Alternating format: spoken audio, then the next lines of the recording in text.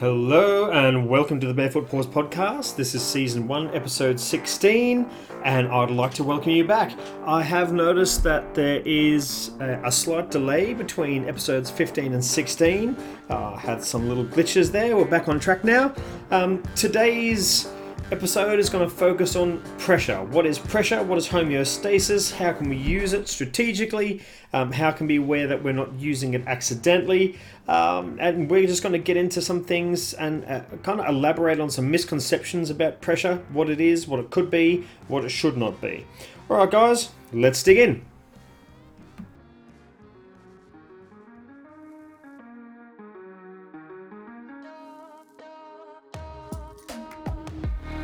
Alright, let's talk in with a couple of definitions. Pressure, what is it? Pressure is anything that takes a dog away from homeostasis.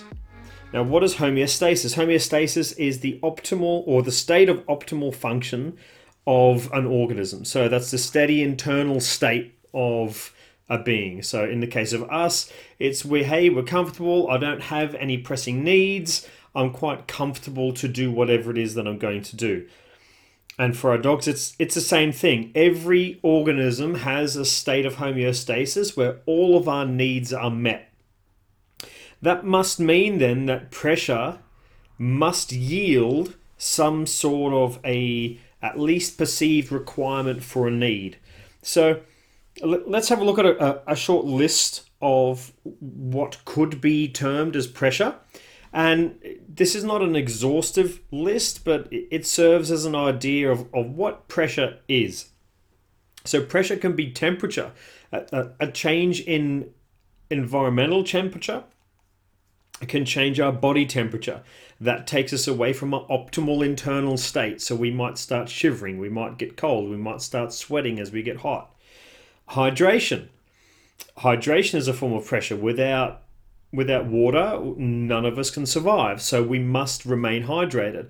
Now, as I become less and less hydrated, and I tend to go towards the more dehydrated end of the spectrum, I can't think properly. I don't have the same strength. I lack endurance. I might start cramping up. I'm not able to think and process things as quickly in my brain. So there's things that happen because of hydration. It's not just a dry mouth feeling. Hunger. If I start getting hunger pains, means I want to start eating something. I start to get hangry. No. Blood sugar. If I'm eating the wrong things, I might have a spike in blood sugar and I start going hypo. Or alternatively, my blood sugars are low and I'm starting to change my physical responses to things. The way I'm dealing with situations can depend on my blood sugar levels, my comfort. As I'm sitting here now, you'll hear my chair creak as I get myself more and more comfortable. As you're sitting there watching the TV and you shuffle around, or now where the cold weather's starting to come in, you're wearing warmer clothes. You sit down on something sharp, or you twist your ankle, or you crack a nail. There's some pain there, so you do whatever it is to get yourself back towards homeostasis. You touch something hot, you take your hand away from something hot. Light and darkness. If you're going to sleep, you might want to have the blinds shut, the lights off, so that your body can do its sleep thing. Maybe while you're working, you need to have like the 1000 specified lumens so that you can do your fine work. Breathing. Perhaps it's not something that we necessarily think of too much, but breathing itself. If I'm going swimming, then at some point I'm going to be out of breath. If I'm going diving, I'm literally going to be out of breath and I've got to come back up. It takes practice to get myself into a state of apnea where I can hold my breath for a long period of time. Boredom. I'm sitting here just, watching some Netflix, and it's the same show that I've watched the last couple of nights and it's really not going anywhere. It doesn't flick my buttons. So what do? I watch something else because I want to get back to that steady state, and this boredom isn't cutting the mustard. On the opposite end of that, we have excitement. Maybe I'm craving excitement. Maybe there's just too much excitement. The cars are driving too fast. The roller coaster is too much. The scary movie is too scary. Maybe I've just had too many coffees and now everything is overly exciting. I can't sit still.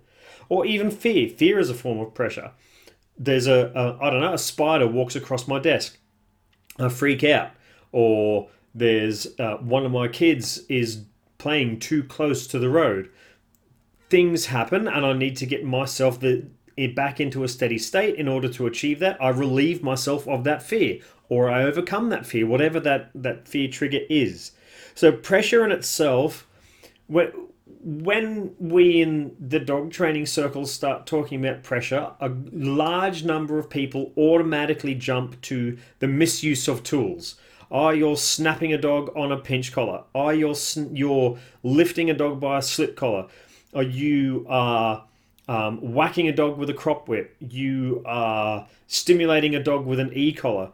All of these perceived harmful inputs are used by good trainers strategically to create something that is beneficial. Now, so if you, however, look from a third party perspective, you'll see something and you'll go, that to me is foreign, it's offensive, it's novel, that's not something I'm used to, so it triggers you. And that's okay to be triggered, but it's how we deal with it. Understanding that there are different types of pressure. Your softest trainer in the world is still, at the very least, playing around with hunger and boredom. Because if the dog can't take what you are offering them, then we have to put a disparity between them. So if it's not hunger or boredom, then it's frustration. Every single trainer is playing around with the homeostatic state of the dog that is yours. And that is okay to do so. That is by adding pressure, we are able to strategically establish a situation where your dog is able to adapt, and that means that successful training is occurring. When we put too much pressure on, we create a flat dog, we create a fearful dog, we create a dog or an aggressive dog. We create something that we don't want, and that is then maladaptive. Yeah, that's detrimental. And what we're looking at is beneficial training. So when we're talking about using pressure, we're talking about using it in a strategic sense. Yeah. So those are our definitions. We're going to start having a look at the use of pressure.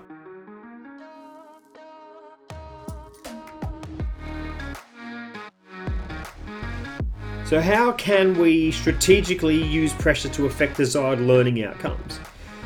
Most commonly used are things like comfort, hydration, hunger, boredom, and excitement. They're quite common, so let's just kind of unpack those a little bit. Comfort. What is comfort? Well, I might pull the lead forward and put my hand underneath the belly of a dog. And my dog goes, well, I got to move my head into the lead pressure, and I also want to escape the pressure from underneath my belly, so I'll go from lying down to standing up. So now I've put in just enough input to create the desired output. When we're talking about these sorts of things, we're still allowing the dog to make a cognitive, an intellectual decision, but we're pointing them towards a solution. It's still them that make the decision to get to that solution. So if I'm pulling on the lead and my dog is just sitting there taking it, I'll put my hand underneath the belly. Now the dog goes, oh, there are some clues here as to what I'm supposed to do. How do I get at the right answer? Well, lying down is obviously not the desired thing, because this is discomforting to me. I don't like this feeling, this sensation. How do I get out of it? Well, I've got to put slack in the lead. That means moving the head forward, and I have to remove myself from the hand. That means moving my head forward and lifting my belly up. Therefore, our dog engages into a standing position. So now I've been able to teach just through the tiny little bit of guiding leash pressure. We're not pulling them up, right? We're not just holding on to the lead. We are putting some pressure on, so there is some tightness to the lead, but it's not enough to pull them out of position. Now, it's enough to go, here is a tight lead. Then we put a hand underneath their belly. We're not lifting them up. We might follow them up as a transition into position, but we're not lifting them up. Right? We're not making the decision for them. Neither are we putting enough pressure on for our dogs to resist. So the idea is that we're not creating an opposition to what we're doing. We're creating, this is the way to go. All right, so put that into human context. So you're walking down the street, you grab your partner's hand and you go, hey, come and check this out. Right? It's still their decision to go, hey, yeah, I'm not going to go check that out. That's something that I don't like. They can choose to oppose that, or they can just choose to come with you. Right? What I can also do in the case of if you're teaching someone, for example, to lift something heavy from like a deadlift or from a squat. Right? So if you're deadlifting, you're lifting up a huge amount of weight from the floor on a barbell, and what a coach would do is they would put their thumb and their index finger over the lower back, right? And they would say, lift my thumb and forefinger up. So you have to push against that, and the idea is that they're going to give you enough pressure so that there's a little bit of resistance, and as you push that up, the hand comes off, and you'll then be able to keep a flat back, and that means that your back is then safe, and you're transitioning from a squatted position into a standing position with a large amount of weight hanging off of you, right? There's a lot of different ways of using tactile cues to be able to change the comfort of the student, which basically puts them in a position to arrive at the solution that we want, which is deadlift the barbell, go from down into stand, whatever that might be. Hydration is also one, but it's not used very often because it seems to be quite clumsy. You can have a dog that's quite thirsty, and you could get them to work for their hydration. They're going to get it at some point anyway. When it's not necessarily existential in that particular aspect, but you can use flavored water. You can use you could use tuna juice, or any fish juice. You could use, or in fact, any sort of metered juice. You could use that, and you could taint the water with it so that it's more alluring to the dog. They'll definitely go for that. That would be an option. You could use hunger. A hungry dog is a motivated dog. So what we can do is we can go breakfast and dinner sessions. Too easy. For a puppy, they're going to be hungry around lunchtime, so we can squeeze in a lunchtime session. We can change the size of the meals so that we can spread the meals out over the day and have 3 or 4 training sessions throughout the day. By using hunger, we can now drive our dog into the solutions, the behaviors, the skills that we want based upon their already imbalanced homeostatic state. They are hungry, they are hangry, and now we have food. Come and get the food from me. Not a problem. Now you have to sit to get the food. Now you have to go find the article to go get the food. Now you have to jump up on this piece of equipment to get the food. You must do this, you must do that, so on and so forth. So our dog is able to then come and not just get given stuff for free. Predators aren't into getting stuff for free. They want to earn their way in life because they're predators. We don't have a say in that. That's the way they're built.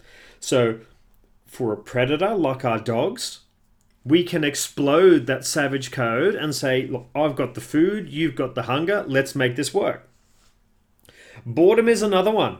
For dogs that are quite easily aroused or are generally living an overexcited life, a crate is an absolutely beneficial tool because now I can control their access to the world around them, and I can set it up so that it's beneficial. Not only do you come away from excitement, which could be overwhelming for you, but now I'm pushing you into being able to deal with being bored. And that's a critical aspect of life. We all need to be able to deal with being bored. But if we are bored, then we are naturally seeking some excitement.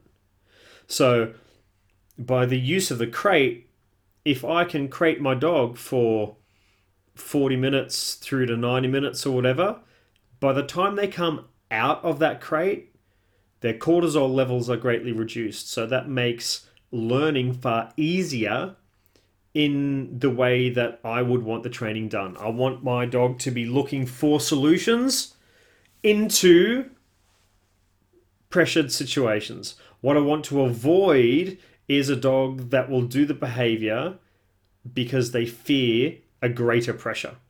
Right? So by creating a dog, I'm able to basically compel them into a relaxed state. And when they're in that relaxed state, then I can start to modulate their excitement. I can start to present something that is novel, like myself, like learning, like actually doing something rather than just sitting in the crate waiting for something to happen. Now you get to be an agent of yourself. You get to do things. You get to learn things. You get to be active. And the disparity between active and inactive is heightened in the state of downtime in the crate and excitement time in a session. So that is how I can strategically use boredom as pressure. I could also use excitement. If I have a dog that is easily aroused, is readily overexcited, then I might start flipping between excitement states. So I might have a flirt pole and I'll get the dog to jump up on things and chase and grab and bite and kill and do all of those sorts of things with the toy and miss and get frustrated. And then I'll send them onto a trampoline bed. Now you have to stay there until I can see that you are visually calmer than when you went on. And now I'll get you back excited again. And then we'll continue to flip-flop that so that we have a sawtooth waveform, like these massive peaks and these massive troughs. And then we start to spread the time out between those massive peaks of excitement, those massive troughs of calm. And now I have a dog who can self-regulate their excitement, which is huge when I've got an aggressive or a reactive dog or a fearful dog or a nervous dog, even a puppy. Any dog can benefit from being able to self-regulate between excitement and calm. Now, one of the things that I tend to see at daycare is the dogs that come to daycare, that is their everything. And it's overwhelming for some dogs. So by the time they get to daycare, they've blown their top. They know when they're in the road that is going to lead them to the drop-off zone. So they're getting super pumped. And by the time they get to daycare, they cannot self-regulate anymore. They are compelled into a state of overexcitement. And looking at previous episodes, we can see the downfalls of that. Overexcitement leads to less cognitive thought. Less cognitive thought means more reaction. More reaction makes more breed-specific behaviors apparent until we get to a point where we have simply canine behaviors apparent, and then we tend to have problems. But if I can teach my dog to self-regulate their excitement, they will get to a point where they will go, oh, this is dopamine excitement. This is cortisol excitement. I need to get myself back down into a place where I am happy being. This is a state within excitement that I'm happy to be in. Outside of that, things get sketchy. So I can teach my dog through comfort, through hydration, through hunger, through boredom, through excitement, and those are innately done. Think of training on a hot day. You release your dog to liberty, they run over to the water bowl and they start drinking. You go, oh, well, that is a nice consequence. That is a reinforcer that I want to start using. Now, next time, before I get there to that liberty section of my training session, I might just cap it off with a heel up to the water, then I'll release my dog to the water, for example. So pressure can be used to drive into and away from behaviors. So pressure can be used to affect a nice or a nasty output, reinforcement or punishment.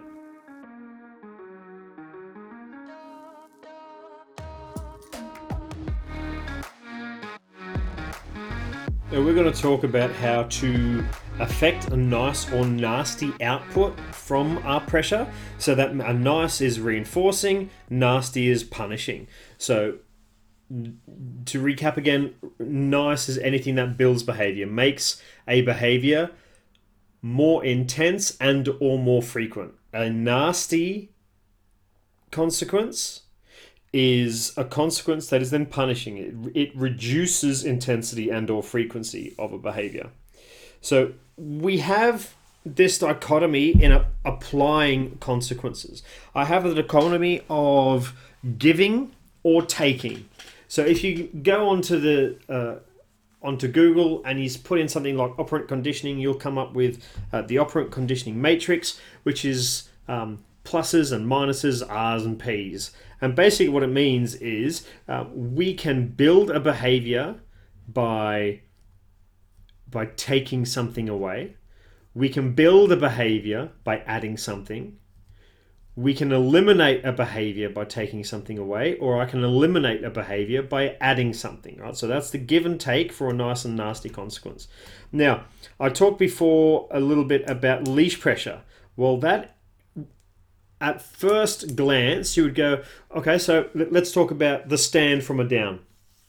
My dog is lying down in the Sphinx position. I apply some forward leash pressure, so in line with the spine and ahead of them. So that is essentially then going to apply pressure, pulling their head forwards in their direction.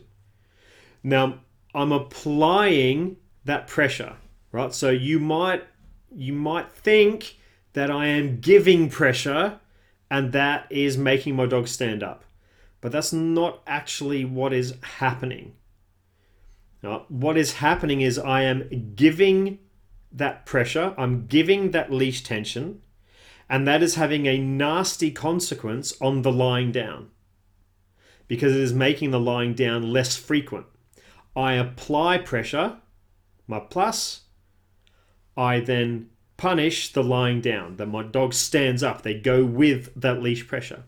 But what I'm actually doing then is my dog is going, how do I escape this pressure? How do I get out of this conundrum? So I give light enough pressure, subtle enough to be able to make my dog move from a down to a stand. And as soon as they've hit that stand, I can drop the lead. Now that is where the consequence of the stand is being hammered home.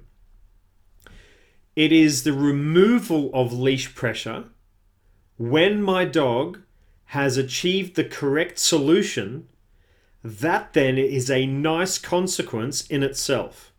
Because my dog now has reached that state of homeostasis, right? Remember, we're talking about the disparity between homeostasis, a steady, comfortable state, and pressure, anything that takes away from homeostasis. So my dog is lying down, then in a steady state, there's nothing really going on, they're hunky-dory, I come along, grab the lead, pull the lead forward with enough pressure to affect my dog, they suddenly stand up, I let go of the lead, now they're back into homeostasis, however, they're now standing up.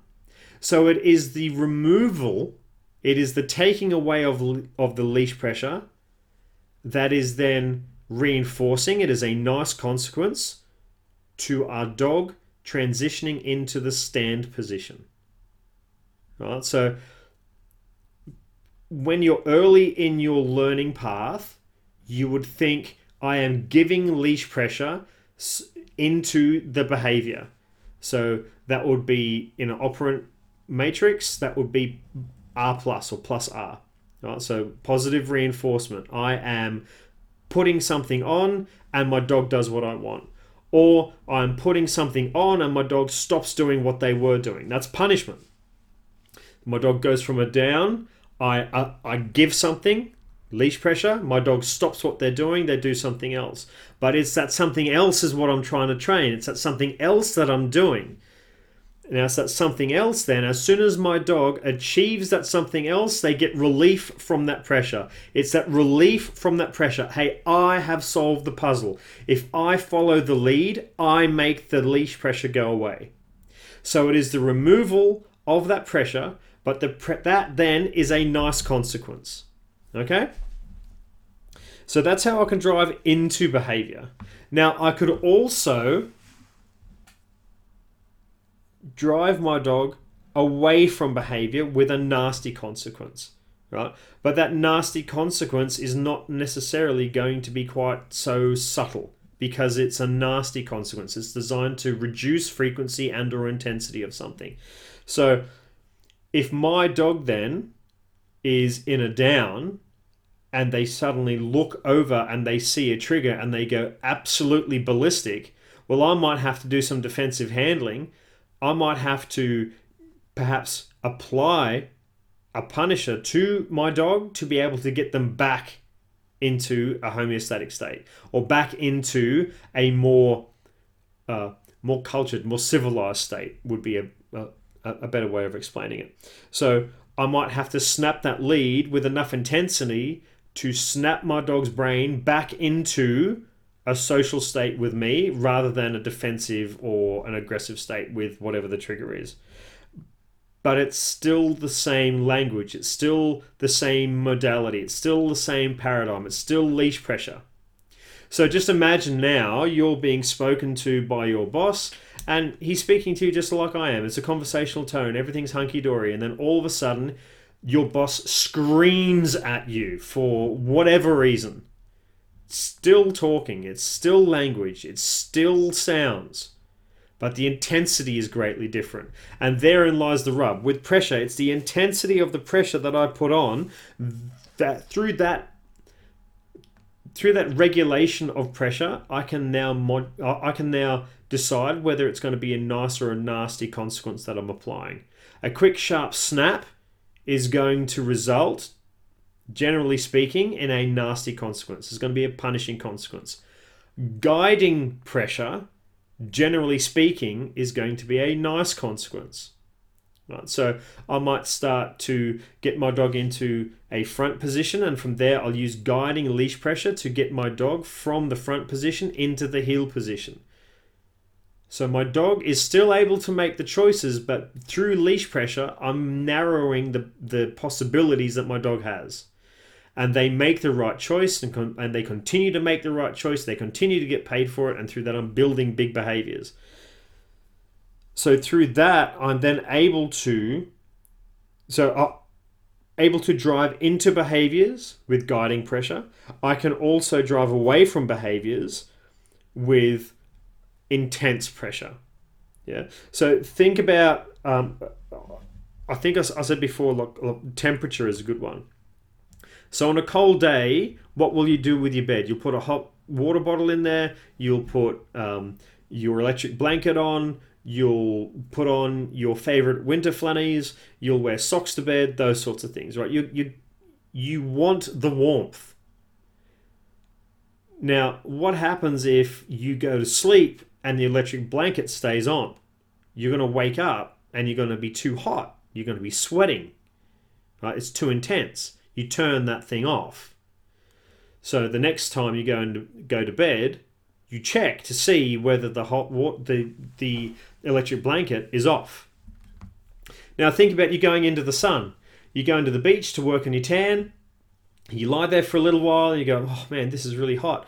I'm going to have to go in the water to cool off. So you are too hot. You escape that heat by going into the water.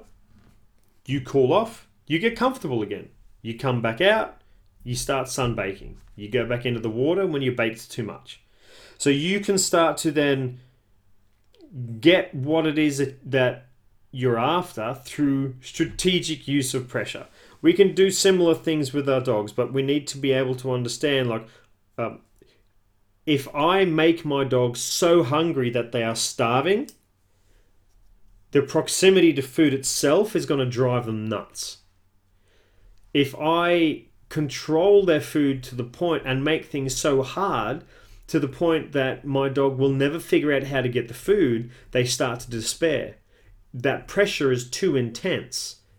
So if I have a dog who is super hungry and they're literally chomping at the bit, they can't contain themselves, then I have to reduce my criteria. I have to reduce my expectations so that they can achieve some goals, get some confidence and calm themselves down, and get confident about being able to arrive at the solutions that they need to. Yeah. So hunger is different to starvation. Hangry is different to desperation.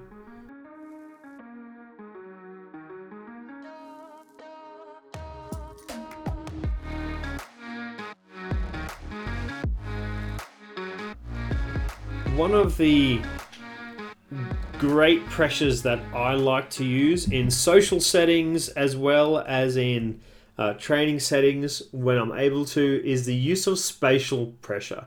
We all use spatial pressure to get what we want in social situations.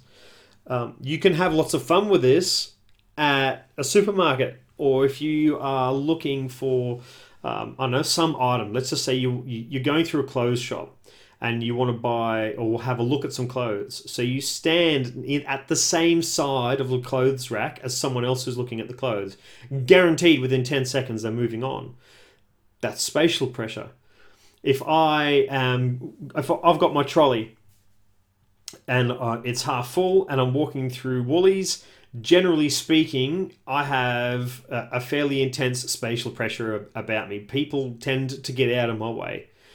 If, however, I am just kind of dawdling around, I don't have a trolley, and I've got my shoulders slumped, and I'm just I'm moving around quite inobtrusively, the people are going to be all over me left, right, and center, because I'm not exuding that same amount of spatial pressure. Now, that pressure in itself can be... so spatial pressure is when I am displacing my dog from their current position through my positioning. Now, spatial pressure, it can be suck and it can be blow. I can push away and I can bring to me. Right? So, for example, when you've got a puppy and you're teaching them to come when called, what is one of the things that you would prefer to do? Is you would prefer to get down low when they're coming over to you. You make yourself quite small and less imposing, and they come running in without a care. But if I stand up and I'm looming over them as they come in, then my dog starts to sit further away from me. My dog starts to keep away from me. They might run in circles around me because the area of effect that I'm having with my spatial pressure is greater, and that unnerves my pup. So I have to be careful about being too intense with my spatial pressure. So again, I can push a dog away or just by claiming a certain amount of space, by being there. I can pull a dog in by making myself smaller, less obtrusive, by turning to the side and being less confrontational. I can also keep a dog quite still by essentially saying, if you go this way, I'm going that way. I know you're going from point A to point B, so I will cut you off. I will go from point C to point B, and it's just the fact that I can get there makes that dog stop. So I can use that in a social setting to ensure that a dog will move away from whatever it is, a water bowl, vomit, poo, toys, another dog, whatever that situation might call for. So in its gross form, I can physically displace a dog simply by approaching them. I can walk up to them. I can walk up to them really fast. I can stand up, puff my chest out, broad shoulders. I can walk on my toes. I have that bounce in my step. I keep my mouth closed. I can even broaden my arms and keep my arms out at my sides to increase the size of my silhouette. If I've got a crop wet or two, I can elongate my arms, and that makes me huge. That silhouette of space that I'm taking up is massive. It's a huge amount of real estate and extremely imposing to that dog, and that is going to displace them from wherever they are. So let's just say, for example, there's a dog that has just injured themselves. They're screaming in pain, and I've got to go over there and keep every other dog away. I'm going to use a massive amount of spatial pressure to be able to force every dog away, because as soon as a bunch of predators go, oh, there's something that sounds like it's injured, they're going to be like sharks in the water, and they're going to be circling around going, hey, what's that? What can I get out of this? Because they're dogs, and that's how dogs function. So we have to advocate for the dog that has a potential injury. Maybe there's nothing going on. Maybe it's a cramp. Maybe they tripped. Maybe there is a legitimate injury. Things can happen. So I can physically displace a whole bunch of dogs by having an intense amount of spatial pressure about me. I could also physically displace a dog by retreating, by running away. So when I'm teaching the runway drill, which is how we kind of charge our appetitive marker, how we charge our yes, we tend to run away from our dogs with a whole heap of food. So what I'm doing is I'm relieving the spatial pressure. I'm basically sucking our dog into us so that they invade our personal space, they collide with us, and that creates a highly charged environment, which we give a name to. So I can do that with a puppy. I can walk away. I can make myself smaller. I can turn to the side. I can move away from an object so that another dog can come over and take that object. right? So essentially, if I want to refine that spatial pressure, the ability to influence a dog or a group of dogs' movements in a particular setting, I can use gross form, which is just I'm hammering like nails home here, like just gross form physical displacement. Everybody get away, you get away, or everybody come to me, or you come to me. Doesn't matter whether we're talking about single or multiple students or targets, whatever the case may be, but I'm looking at being able to affect a social group or an individual group for whatever purpose. And I can just use gross form for that and I can get the results that I want. The issue with the gross form of spatial pressure is that it has a large area of effect. So if you're in daycare and you're going after a dog for whatever reason and you're using an intense amount of spatial pressure to drive them away, that has a massive effect on the rest of the yard, because then they're all like, oh, I have no idea what just caused that, because, why should they? They're not the ones that are involved in this particular event, so they might have been playing, and then they see me running around with like crop whips held out wide, taking up a huge amount of real estate, creating a massive amount of spatial pressure. They're like, oh, that could come my way. I think I'll just settle down a bit and figure this out. So if I'm using gross form spatial pressure, essentially what I'm doing is I'm affecting the entire yard, and that's not necessarily a bad thing, because I might be putting enough pressure into the yard to say we are now capping the speed limit from 250 k's because things are getting super out of hand. We're bringing it back down to 80. All right, so what we can then do is we can establish, hey, look, everybody is going to get some rest right now. I'm making that happen. And through spatial pressure alone, I can start to affect that, because there's a ripple effect. If I start doing something to one or two dogs, the nearby dogs start to feel that. Then the nearby dogs start to get the next ripple, and so on. So there's a large area of effect. But then that also means that I need to have a fine form of spatial pressure. I need to be able to refine it to a point where I can be more surgically precise. What if it's just one dog that I need to affect and the other dogs are doing just fine? I don't want to put those other dogs into an aversive situation because everything's fine. The speed limit is great within the yard. Everyone's working really well together. It's just there's one dog has done something that is deemed intolerable. There's one dog is suffering in a situation. There's one dog is going through an issue that needs external help. Right? Whatever that outcome is, we need that dog to sit down. So what I'll do is I'll start to use fine form spatial pressure. Now, this is where it gets a bit more interesting and a lot more intricate, and it allows me to put in massive gradients of subtlety. Rather than just being gross with it and charging at dogs, being face-to-face and super confrontational, that'll get the job done for sure.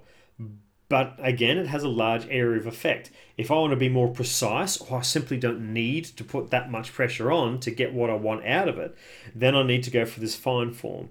Now, that means if I'm doing gross form, my face, my eyes, my shoulders, my belt buckle, my feet are all pointing towards the target in question. My knees will be parallel and my center of gravity will be forwards. These are all parts of spatial pressure. These all dictate to the dog in question which way is old mate going to go. So if my face is looking at a dog, then I'm focused on them pretty intently.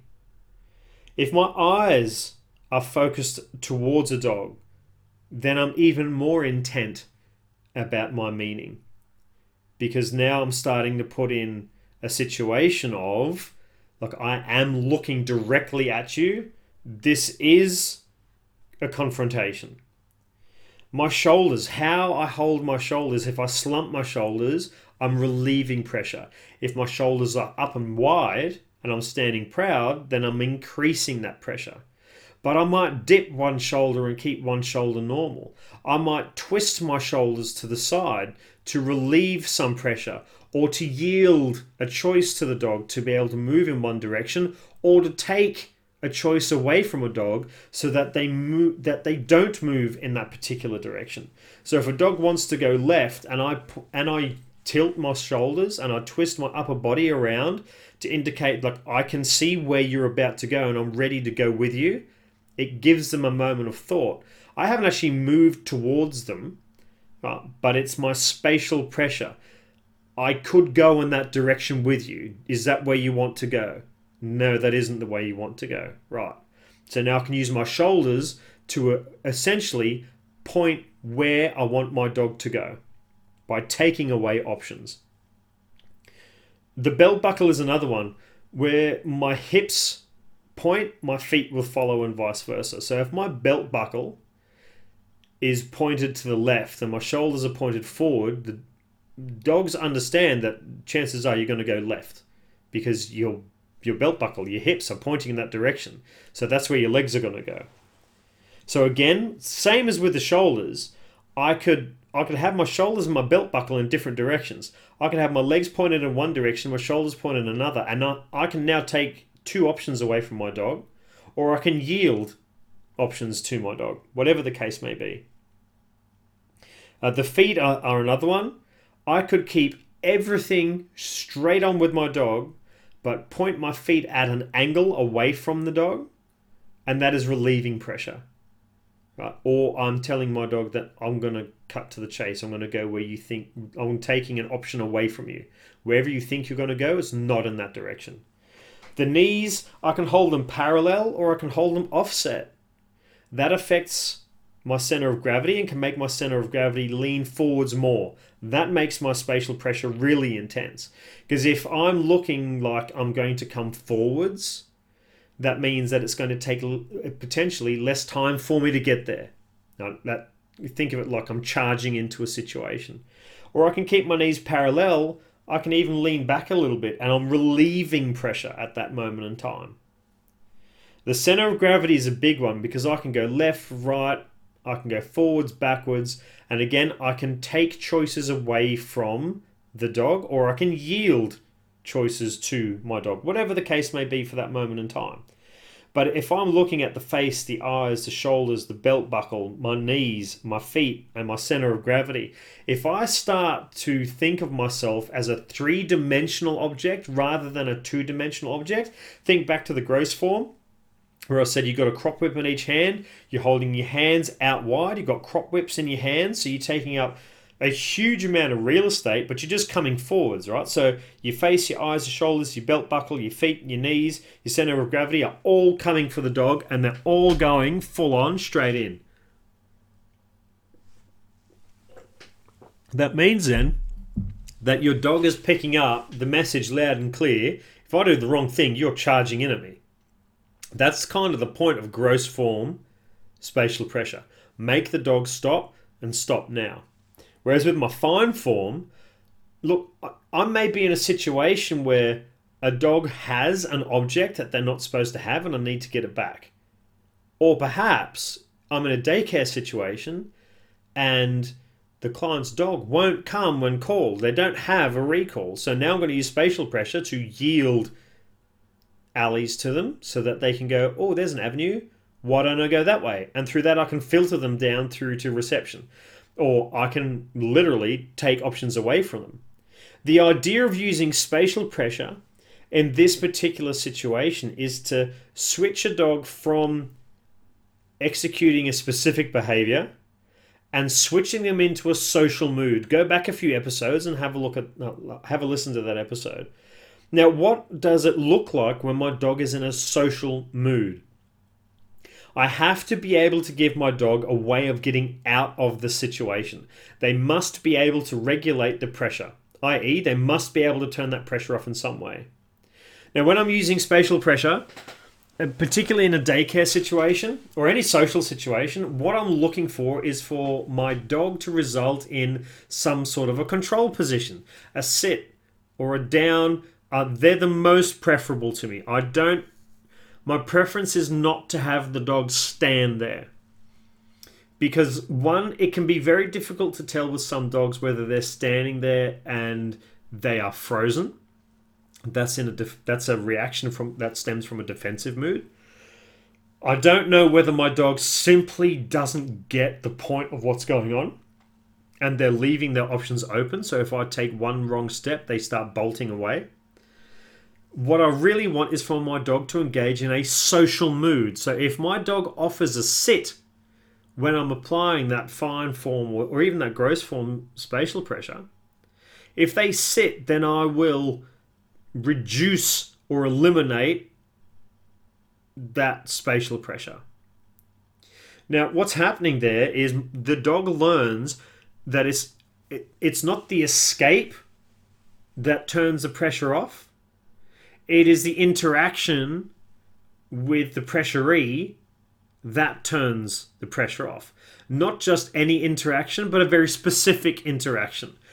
Hey, look, I'm paying attention to you now. You have my undivided attention. I think something happened that I need to pay attention to. What was it? And then through repetitions and through just a general regulation of that dog's speed limit, we can then refine and filter their behavior to be more social, or we can just make things happen as we need to. Perhaps, I don't know, they're ripping into a water bowl and that means that no other dog can eat or drink. Maybe they were about to urinate into the water. Well, then no one else can drink. So there are issues where you might want to interrupt that and go, look, those sorts of behaviors, simply they don't float our boat. And even in a force-free environment, you are able to use spatial pressure quite effectively because it really doesn't have, especially in the fine form aspect, as soon as the dog understands how to achieve the desired solution, you're not chasing the dog around the yard. The dog understands you're coming for me. Oh, dude, yeah, I'm busted. I'll sit down. I'll lie down. And then they'll stay there quite often for a couple of minutes because they understand, look, I'm not anywhere near that homeostatic state. I need to get back there. That is what made the spatial pressure happen. So it is huge for yard control. If I'm using the fine form, then it has a very small area of effect. The only collateral effect that tends to happen is that as a dog is trying to escape your pressure, they will advertently or inadvertently go near another dog and they may feel the effect of your spatial pressure for a moment or two.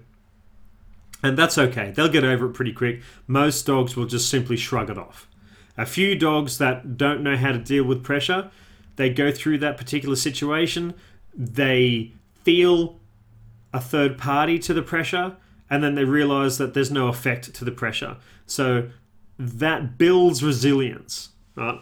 But what is important when we're using spatial pressure is that we have a goal in mind, and that is the switch from doing that particular intolerable behavior to engaging in a social mood and displaying that by going into a sit or a down. So as soon as a dog engages that sit or down, especially like if this is the first time, as soon as the dog does that, I immediately turn around and walk away. I'll spin on my heels or walk away instantaneously. The dog themselves, they do not need to be calm. They can just slam their butt into the ground. They can still be just as excited. That's a teachable moment. I'm teaching them this is how the yard works when I'm here. I use a lot of spatial pressure. I've come straight at you. You've gone, oh my goodness, I don't think whatever it is that I did should be done again. And they look at me. They come out of their defensive mood. They go into a social mood. They sit and I'm gone. I'm history. And you're like, oh, okay, that's cool. So maybe the next time Stu does that, maybe I'll just sit and he'll go away. And as soon as I realize that you understand how to push the button that turns the pressure off, well, now the hooks are in, you're into the next level. Because now you have to show me that you, not just that you can push that button, but also that you can hold that button down. You've got to be able to maintain that position for some time, and then I'll go away. And then I'm looking for you to get calm in that position. What you're not allowed to do is push that button, run away, and do the same thing again. The speed limit of that particular dog must visibly reduce, and then the pressure can get turned off. And for some dogs, they struggle really, really hard with this notion of spatial pressure because at home, they don't tend to deal with that pressure, or they're so overwhelmed that they can't intellectually think their way through that problem. So we might need to put some tactile pressure on. Maybe I put my hand over their hip and I steady their chest, and they slowly melt into that sit. And as soon as they're in that, bang, I'm gone.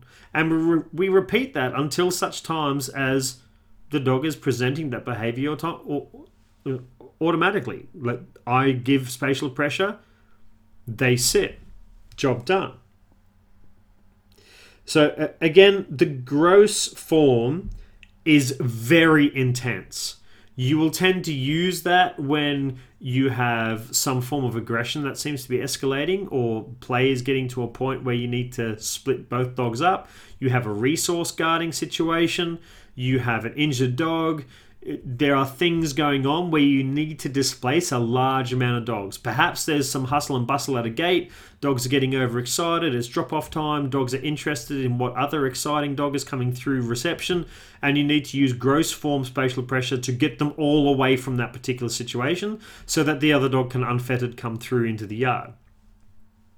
But then fine form spatial pressure has a minimal area of effect. There is going to be some collateral effect for sure, but that's easily overcome because you're using the most subtle amount of spatial pressure that you can. It is a lot less intense than the gross form, and they each have their purpose. They each have their point, and you can do that at home. You could do it at daycare.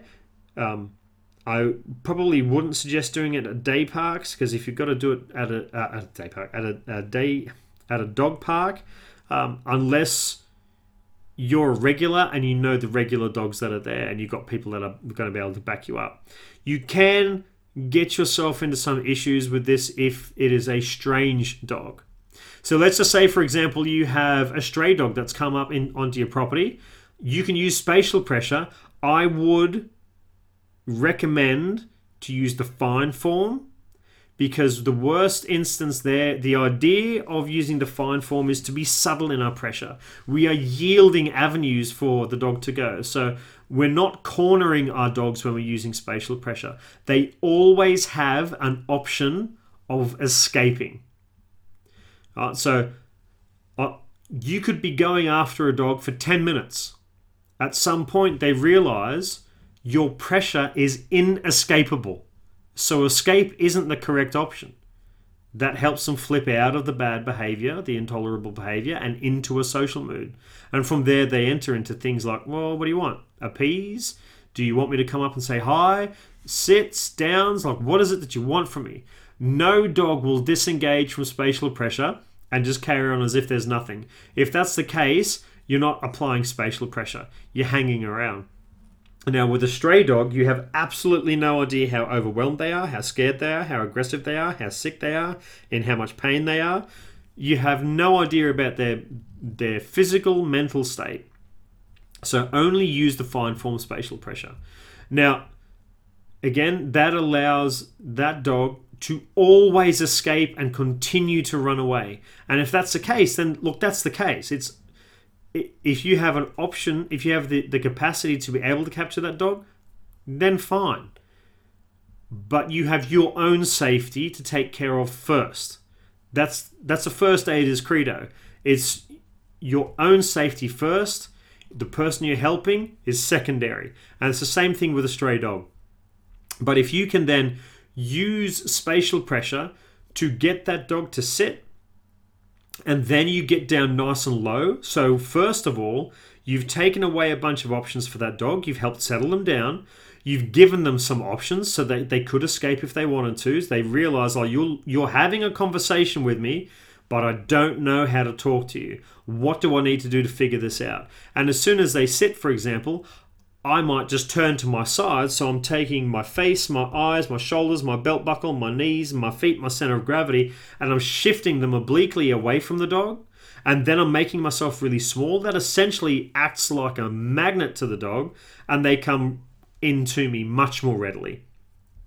From there, I can grab their collar slowly, strategically, in a way that I'm able to defend myself or get rid of the dog.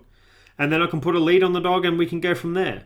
But first I'm going to make sure that that dog is able to remain calm and remain social. Because if I have to do defensive handling, I have to ask the question, can I do this, yay or nay? Because if there's a shadow of a doubt, use gross form and give that dog a wide berth and take options away so you can flush them out of wherever they are and get them back out on the street.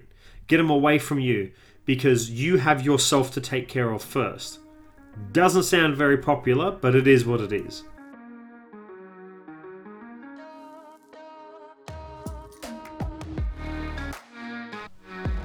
We've set the scene quite nicely in talking about pressure, that I think we've been able to take away some of the cards that a lot of people put on the table. Pressure must be pain, pressure must be fear, pressure must be detrimental to the dog. Whenever we're using pressure, we are using it strategically in a way that will ultimately benefit the student dog. Whether it keeps a dog safe and other dogs away from being classed as menacing or dangerous or booted out of daycare or booted out of home, whether that is removing a dog from some 1080 or some other dog's vomit or some poo or a plastic bag or a toy or whatever that is, whatever that particular situation, I can defend myself by using gross form spatial pressure. Take up a huge amount of space, make a lot of noise, make yourself big and imposing, and a dog will at least pause and give you the ability to either get out of dodge or handle yourself better defensively. Pressure is there so that we can use it as subtly as we need to get to the end goal. Pressure is a push-pull situation, even luring where you have food in your hand and you're getting your dog to plug into your hand and you're moving your dog around, you're pulling them with the food. That's pressure. The dog is trying to get to the food. Free shaping, where I might have an object on the ground in an empty room and I'm getting my dog ultimately to pick up that object. So that free shaping, that is still pressure. Asking a question is still pressure, because you've got to come to the right conclusion. And what if you're wrong? There's pressure there. So I can use pressure to drive into, and I can drive away from behaviors. I can use different types of pressures in different ways to achieve the same end goals. So I can use comfort, hydration, hunger, boredom, excitement to be able to set up a good training session. I can organize and I can strategically influence a group of dogs' behavior in a daycare setting by using gross form and fine form spatial pressure.